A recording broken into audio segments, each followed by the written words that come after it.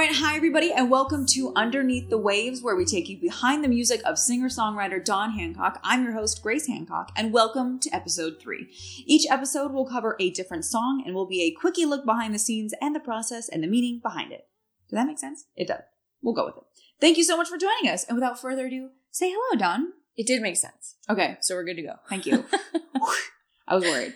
So, the song that everybody just heard at the top of this episode is the amazing third track on your first EP, Reborn, which is what we're talking about, and is called Beautiful Lies. And this song was also released as a single in October 2018, which was a few months before the full EP was released. What made this song something that you also wanted to release as a single? Like, what made this, like, special? How did this, like, make the cut? So this was my first cinematic song that I did. So my producer and I had done a song called Lazy Eights, which we'll talk about in a bonus episode, FYI. And another song called Ghost that we'll probably do. We'll also do a bonus episode. Yep.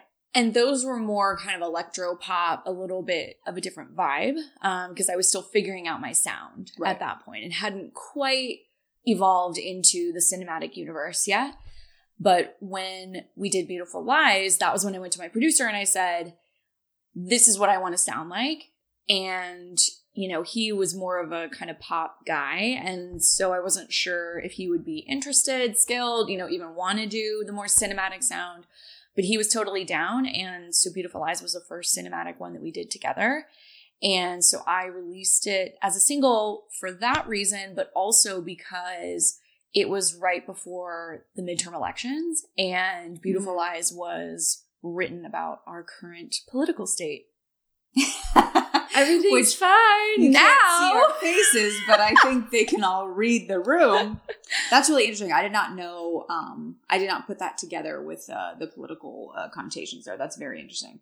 One thing that I really, really like about this track is that, like, the music, it kind of takes this.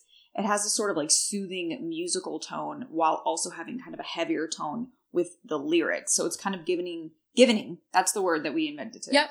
Giving the listener that kind of like headbutting experience where it kind of creates this juxtaposition of how we want to believe something, like where we're like, oh, like if things were like this, it would be perfect, or but blah, blah, blah.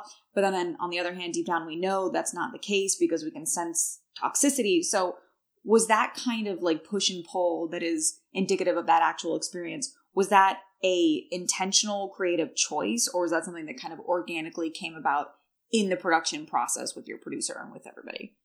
I think it was both. So for this one, I remember sending him a few inspiration songs that were along those lines, right? That had a little more, some subtlety to the production as opposed to maybe some of my other ones that are like darkness, a little bit more intense and in your face. And I think the lyrics as well, and this was probably a creative choice that he made, but that resonated with me, so we kept it. You know, it's a lot about illusion and magic and kind of like this, almost like looking through a mirage. And I think that you can feel that in the music, right? 100%. And I think it was a combination of me perhaps not articulating it exactly that way, but reflecting that in the inspiration songs that I sent him. And then it just sort of organically coming about as we both kind of wrestled with like what it should sound like. Right. Which just, again, goes back to it's how important it is to have like that shorthand with your producer and with everybody that you're working with. And again, he's a wizard. He is a wizard. And you've mentioned previously that when you're working, the lyrics are kind of king. They always come first. When you start to work on the actual music, what does that look like for you? Are you like tinkering on a keyboard or with a software program? What is that process like? Yeah, so I don't write in a software, like I don't write in a DAW. I find that very frustrating. So I literally sit at the keys, like my actual piano that's right there, or before we had that, my actual keyboard as opposed to like my, you know, MIDI controller on with my interface. I sit there at an actual piano with a voice recorder, which is not as sophisticated as it could be, but I like doing it that way because I get kind of wrapped up in the technicality of the technology when I'm doing it that way. So I don't like to mess with that.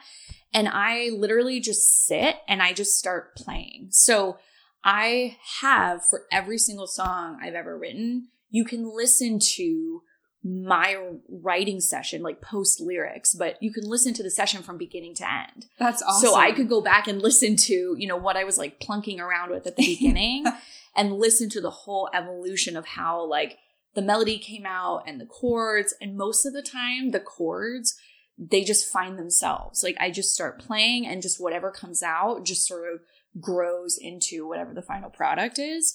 But it's been fun actually going back and listening to demos for sure to hear like what a demo sounds before we add production, but even more so listening to those voice memos of like, where did I start with literally nothing, just like plinking around, and then how it evolved into I love the word plinking. Like, plink, plink, literally plink. Yeah, that's literally what it feels like. I'm literally just like I'm like, that sounds good. How about a bee? Yeah.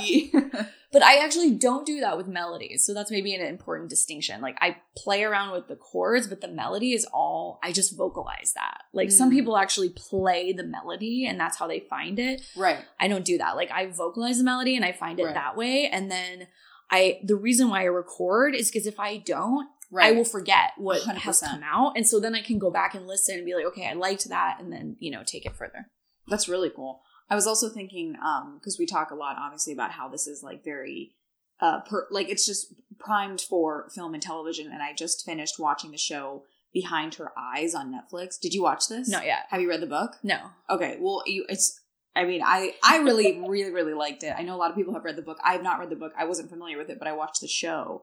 But this is a perfect song for this show because there's definitely a lot of, this is not what you think. It's like two-faced and then also like three-faced and four-faced. Like there's a lot of layers of deception. So I feel like this would be absolutely perfect for that. So do you have any final thoughts on Beautiful Lies you want to share with our listeners?